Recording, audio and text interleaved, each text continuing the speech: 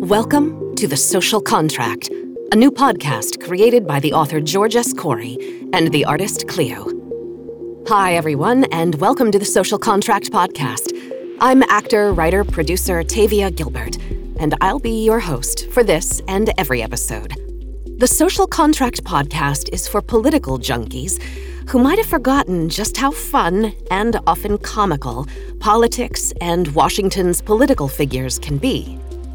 The podcast was created as a companion piece of sorts to George's first book, Presidential Conversations, which was inspired by and features original illustrations by the artist Cleo, who you'll meet in another episode. And Cleo's work will accompany all of our podcast episodes. A side note, you can find Presidential Conversations wherever you find your books and audiobooks. We'll put links in the show notes. You don't need to be familiar with the book to thoroughly enjoy the Social Contract podcast. A lot of what you'll hear on the podcast will be fictional, satirical send-ups of the hot-button political issues of the day. But sometimes we'll get a little more serious, because we take our name from something we on the creative team all take very seriously: the social contract. What is the social contract? It's the idea that citizens in a society will work together, collaborate, and cooperate for everyone's social benefit. What a quaint idea, right? Or taking it back to Poli-Sci 101, if you Google the social contract, you'll read that it's a political theory that originated during the Age of Enlightenment, or the 17th and 18th centuries, that deals with the legitimacy of the state's authority over collective individuals. Think we the people. Now, I want to introduce you soon to George, but first, I'll share that in keeping with the tone of George's evocative book, Presidential Conversations, at the heart of every episode of this podcast is a fictional story.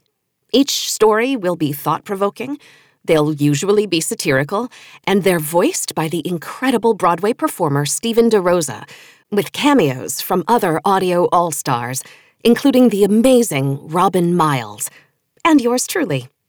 Everyone who has had a hand in bringing you the social contract hopes that this podcast will not only delight and entertain, but that it will encourage civil discourse around some of the most pressing civic issues of the day. Civility and civics in the same breath. Yeah, we actually think those two belong together. Imagine that. All that said, we're not a political podcast per se, although we will be touching on some timely topics, from the Supreme Court to COVID to voting rights. Our first featured story is called The Capitol Speaks. It was written by George in the aftermath of January 6th. As an attorney and author who has called D.C. home for decades, George's writing is deeply affecting because the piece is really a heartfelt tribute to the Capitol building itself. Let's listen. Peace is not the absence of conflict. It is the peaceful resolution of conflict. Ronald Wilson Reagan, 40th President of the United States. It was love at first sight. I first saw the Capitol lit at nighttime in the spring of 1985, driving into the district from National Airport for law school interviews. It did not take long for me to realize that I was home. Washington, D.C. was where I wanted to live and work. That first visit was spent with a Hill staffer who lived in a group house with other staffers on Capitol Hill, in view of the Capitol. My wife's experiences mirrored mine. She lived in Alexandria, Virginia before law school, and was equally determined to live and work in D.C. When we returned as first and second-year law students for summer clerkships, we lived in view of the Capitol. When we graduated from law school, most of our chill time was spent in the neighborhoods surrounding the Capitol. We picnicked on the Capitol lawn for Independence Day, anticipating fireworks and the thunderous firing of the live cannons for the 1812 Overture. We took in Memorial Day and Labor Day concerts to mark the beginning and end of each summer in the sweltering D.C. humidity. We took pride in taking friends and family visiting from the Midwest on tours of the Capitol and loved jogging up and down the brutal hill itself, which, by the way, is exactly 1 mile if you do the hard loop of the entire Capitol grounds. As young lawyers, we could each see the Capitol from our office buildings. Then, as more seasoned lawyers, that was the view each of us had from our respective office windows. A view that has never ceased to fill with inspiration and wonder. We knew when we moved to D.C. that the Capitol was a powerful symbol the world over. And after 30 years of living and working under the watchful gaze of the Capitol Dome, we have come to understand, deep in how we define our love for this country, that the Capitol represents democracy. That is why it embodies America as the shining city on the hill. It welcomes anyone who has something to say. It stands up and stands out as the world watches. In recent years, as board members of civic organizations, we've spent time inside the Capitol, had lunch meetings in the Senate dining room and coffee with staff in the congressional cafeteria, discussing the work and needs of our nonprofits.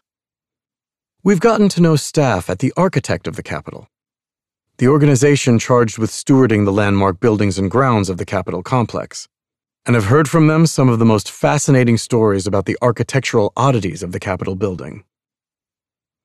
Our most memorable Capitol experience was in the summer of 2006, being taken on a true behind-the-scenes tour of the Dome, almost unchanged since it was completed in 1865. We remember being struck by how President Lincoln insisted on its rebuilding despite the ongoing Civil War and considerable pushback, as the symbol that best represented the Union. We felt transported as we experienced the rotunda, the ceiling fresco, the 300 almost vertical steps through the iron-cast spaces between the two shells of the Capitol Dome. Up, up, up to the Tholos pedestal, where stands the Statue of Freedom and the most remarkable view of the city from its geographical and political center. This kind of tour is only permitted if accompanied by a member of Congress. And we spent the tour with Mike Honda, then the representative of California's 15th District. It was his first tour of the Dome, and he was as awestruck as we were. Climbing the steps between the shells of the 9,000-pound cast-iron outer dome and inner dome, making our way around the narrow walkway inside the upper dome, gazing in awe at the Constantino Brumidi canopy fresco, a monumental painting called The Apotheosis of Washington, and ending on the uppermost turret encircling the 20-foot-tall bronze Statue of Freedom, where we took in the remarkable 360-degree view of the 4 quadrants comprising the district. It was as if the Capitol was standing at the center of the nation's ley lines. The grandeur of the edifice made a deeply personal mark on our souls that has remained ever since.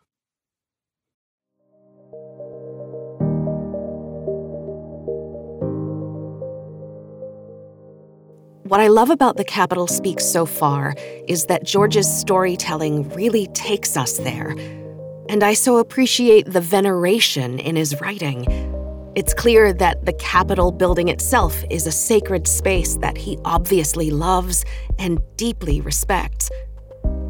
We're going to talk to George in just a little bit, but first I want to introduce someone who understands better than most that buildings like the Capitol actually have a soul.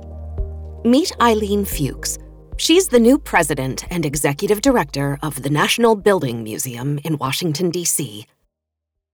Congratulations on your recent appointment. I would love to hear a little bit about your work, this new position, and how the museum's mission relates to developing an appreciation for the Capitol. So let's jump right in. Yes, well, thank you so much for your congratulations. My family and I relocated here from New York over the summer. Not something I expected to be doing, but when the call came for this, I was so compelled and drawn to the National Building Museum and its mission and its relevance it has moving forward. In this moment in our world and in our country where we're attempting to get over a public health crisis, we're in an ongoing crisis of social and racial inequity, and we're in a climate crisis. And the building industries have such a huge role to play in how we really can attack any of those issues. And I think all of those things come together to make more people care more than ever about how their world around them is designed and built.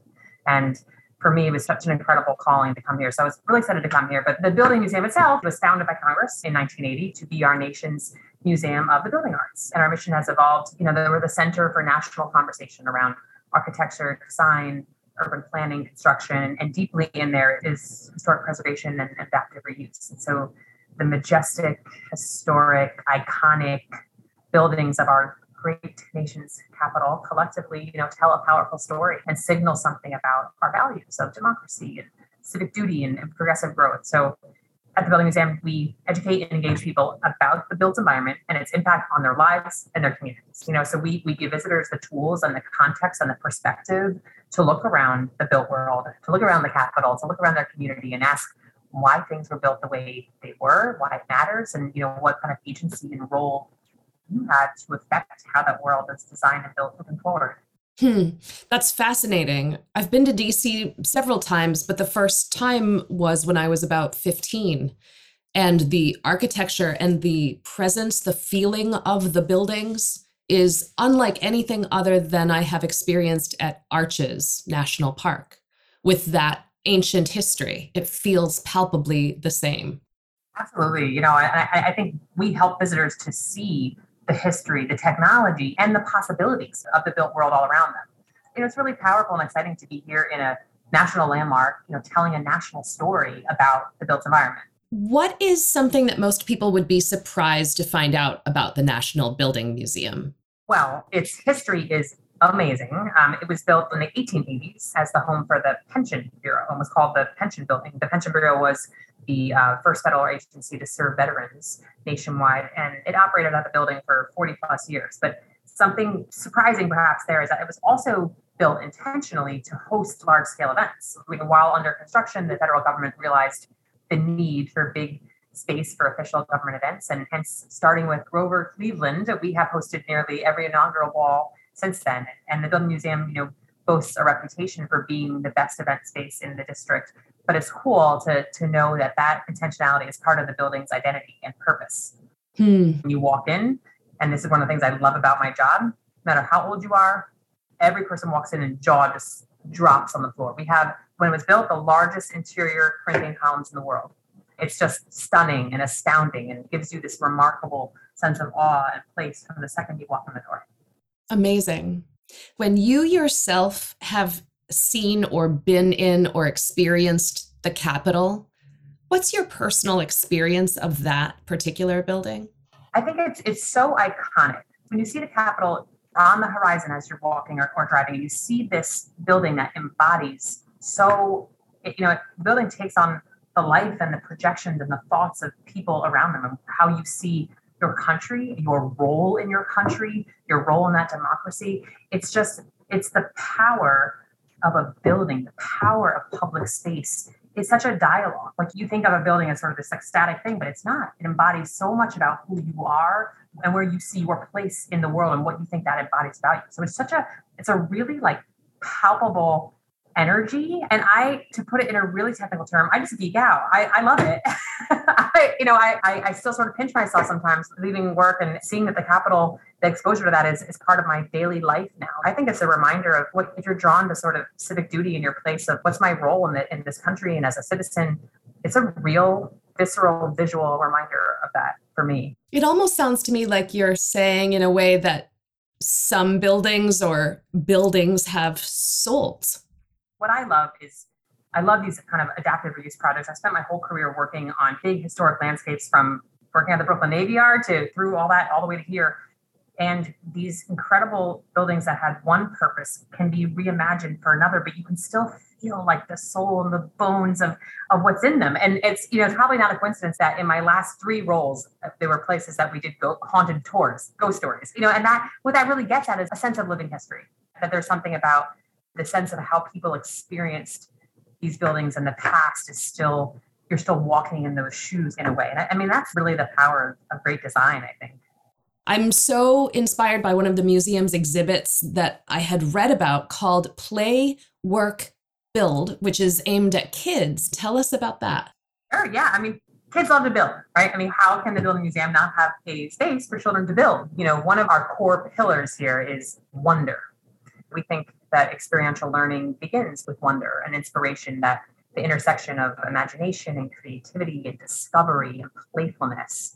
But it goes even beyond that for us. A great museum experience can transform the way you look at something in the world or the way you imagine your place in the world. And as the Building Museum, we have an incredible opportunity to expose even the youngest kids to great design and building and spark their curiosity about the why. Why are things built the way they are? And that interest can be transformational for a child. It can be empowering. It can inspire a career aspiration. So it's an incredible entry point for us. And as a museum, one of the things I love to hear all the time I hear from professionals all the time, oh, my family and my firm, we cherish the National Building Museum, meaning we're a place that families come and love and learn together, and you still then have continuing, professional conversations and discussions.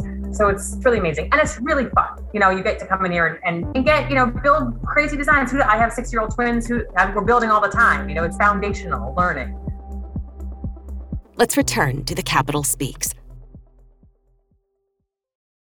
Then, January 6th, 2021. I have found that nothing has helped me more to process the anger I felt since that day than to sit down and express myself through writing.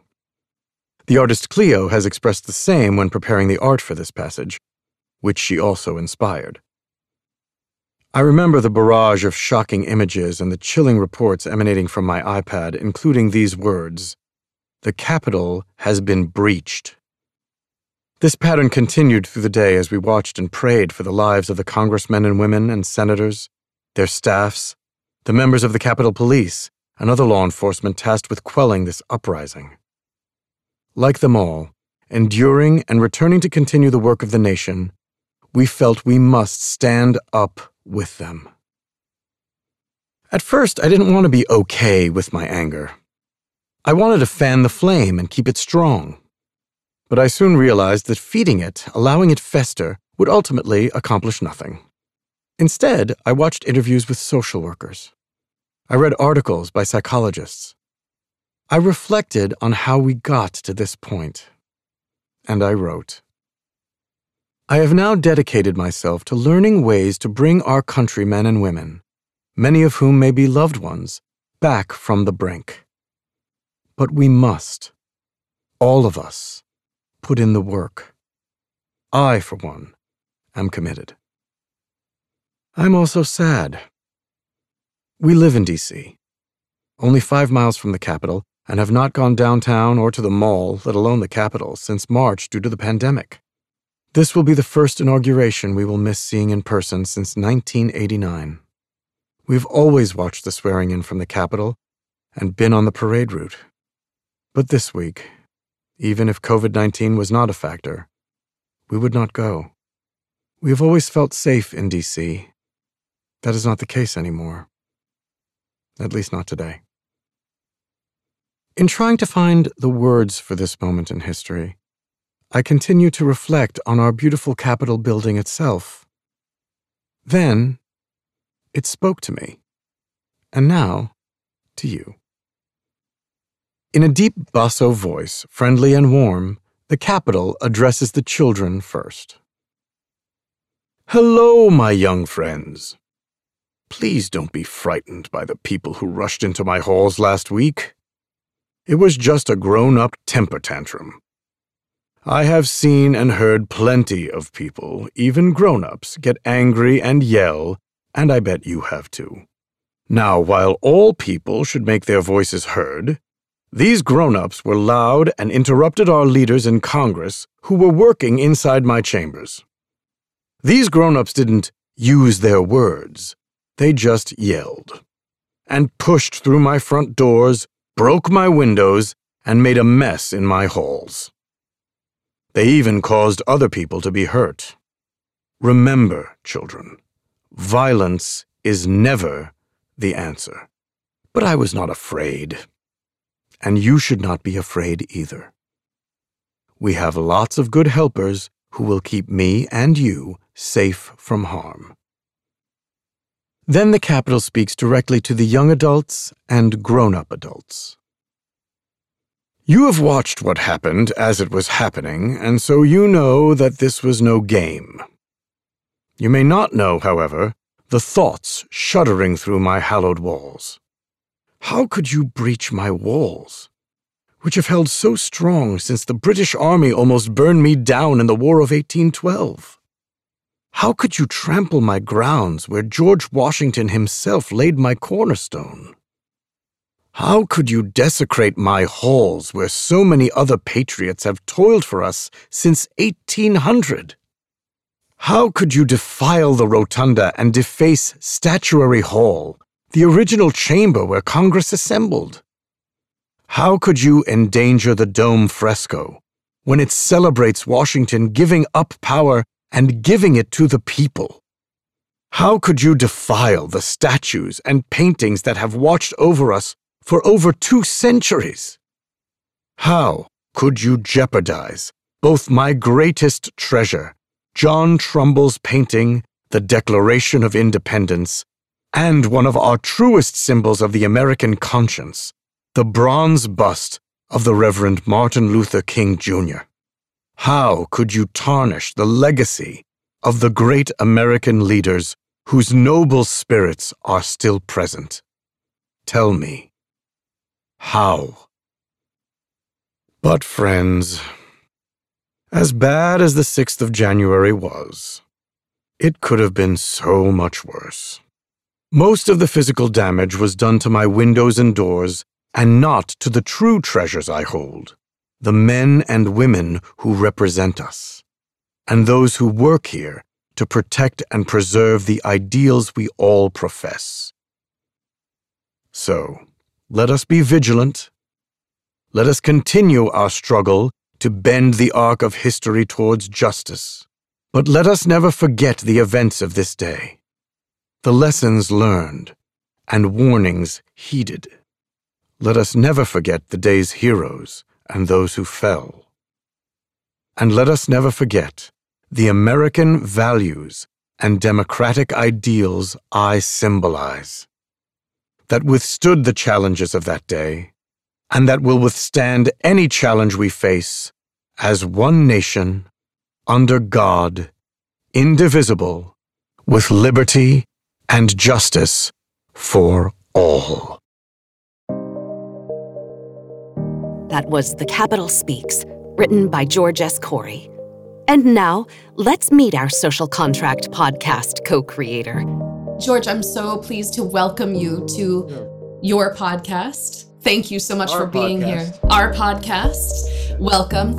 I want to start with how much I love when the Capitol speaks to the children. And Stephen is amazing. He's just so, so good. I want to share on this podcast that you're coming out with a children's version of Presidential Conversations called Presidential Conversations for Kids. What can you tell us about it? You'll love reading it. I think you'll love listening to it too. It's about 2 cool kids.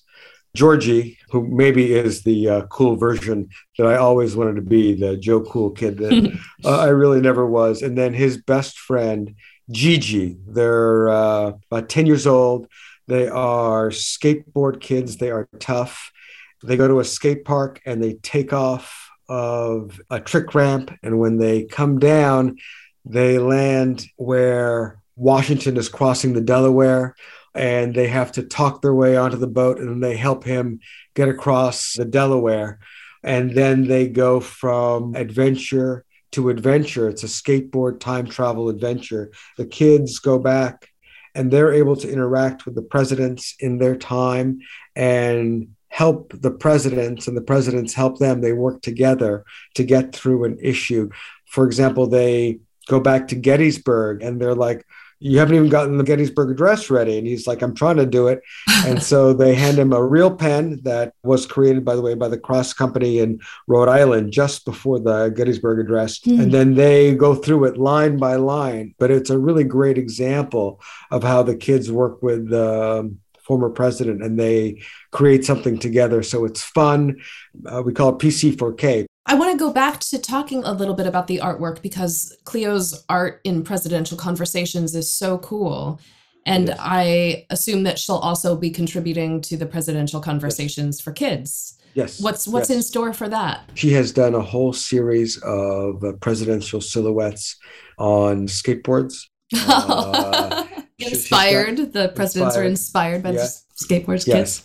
Yes. And it's political art, it's heart art, it's revolutionary art. The artwork for the Capitol is stunning and beautiful, and some of it makes you feel sad and makes you feel the impact of what happened, and others make you feel the strength of how it was protected. So this was a real collaboration of the artwork with the text following. Amazing.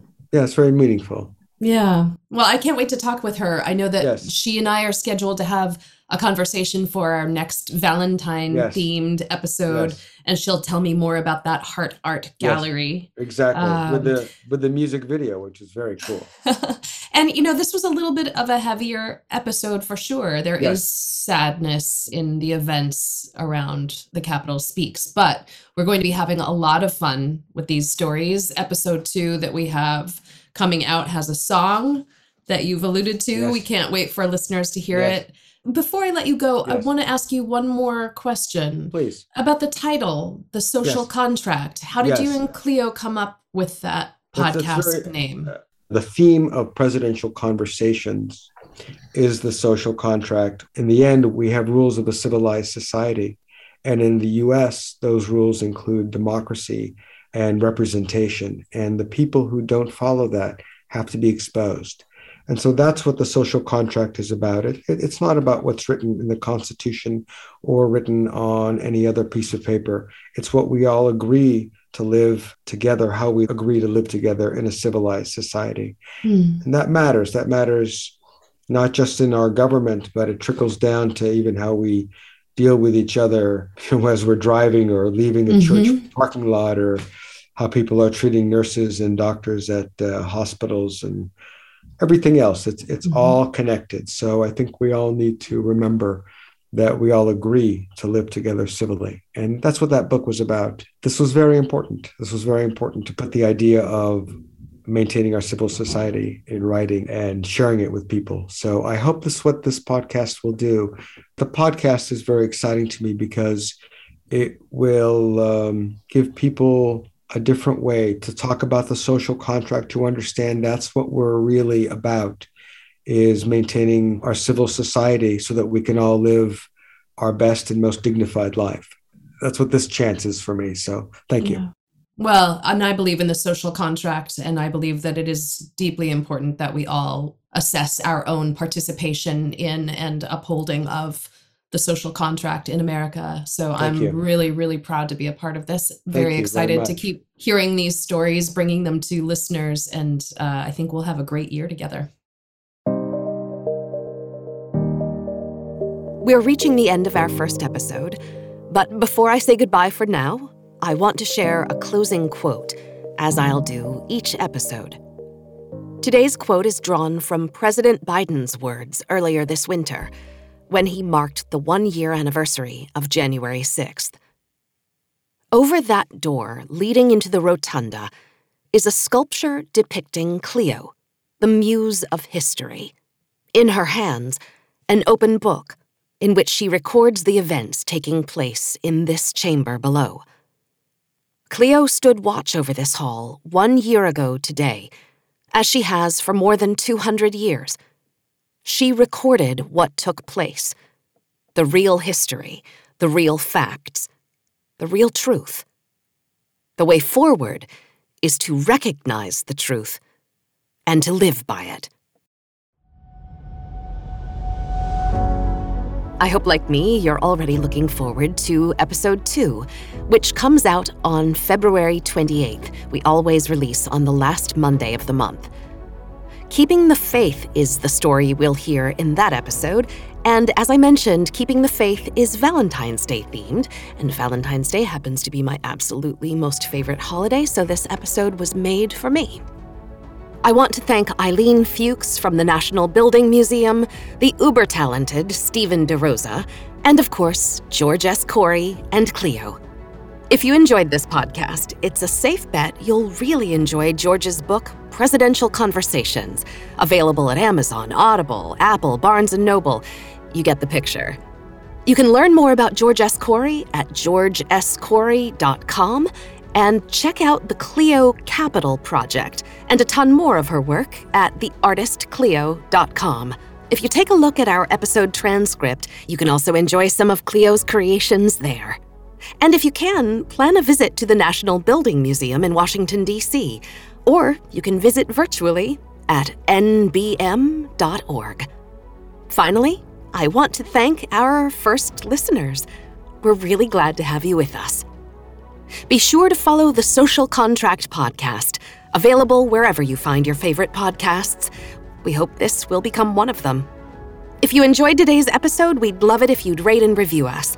We're on Twitter, Facebook, and Instagram at MyTSC Podcast. This has been the Social Contract Podcast, created by George S. Corey and Clio. Produced and hosted by Tavia Gilbert. Associate producer, Katie Flood. Music courtesy of Listen Audio. Mix and master by Kayla Elrod. This has been a podcast from Listen Audio in association with Talkbox Productions.